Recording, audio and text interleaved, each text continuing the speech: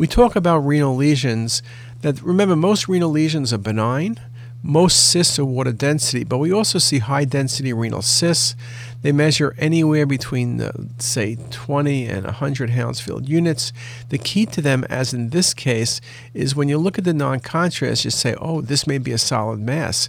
But when you look at the arterial phase and excretory phase imaging, on all of the phases, the density remains the same. And this is simply a high-density renal cyst. There's nothing to worry about. It's a leave-alone lesion. So a lesion that persists in density across all phases, be it 20 or be it 60 Hounsfield units, is going to be a high-density renal cyst, which is a leave-alone lesion.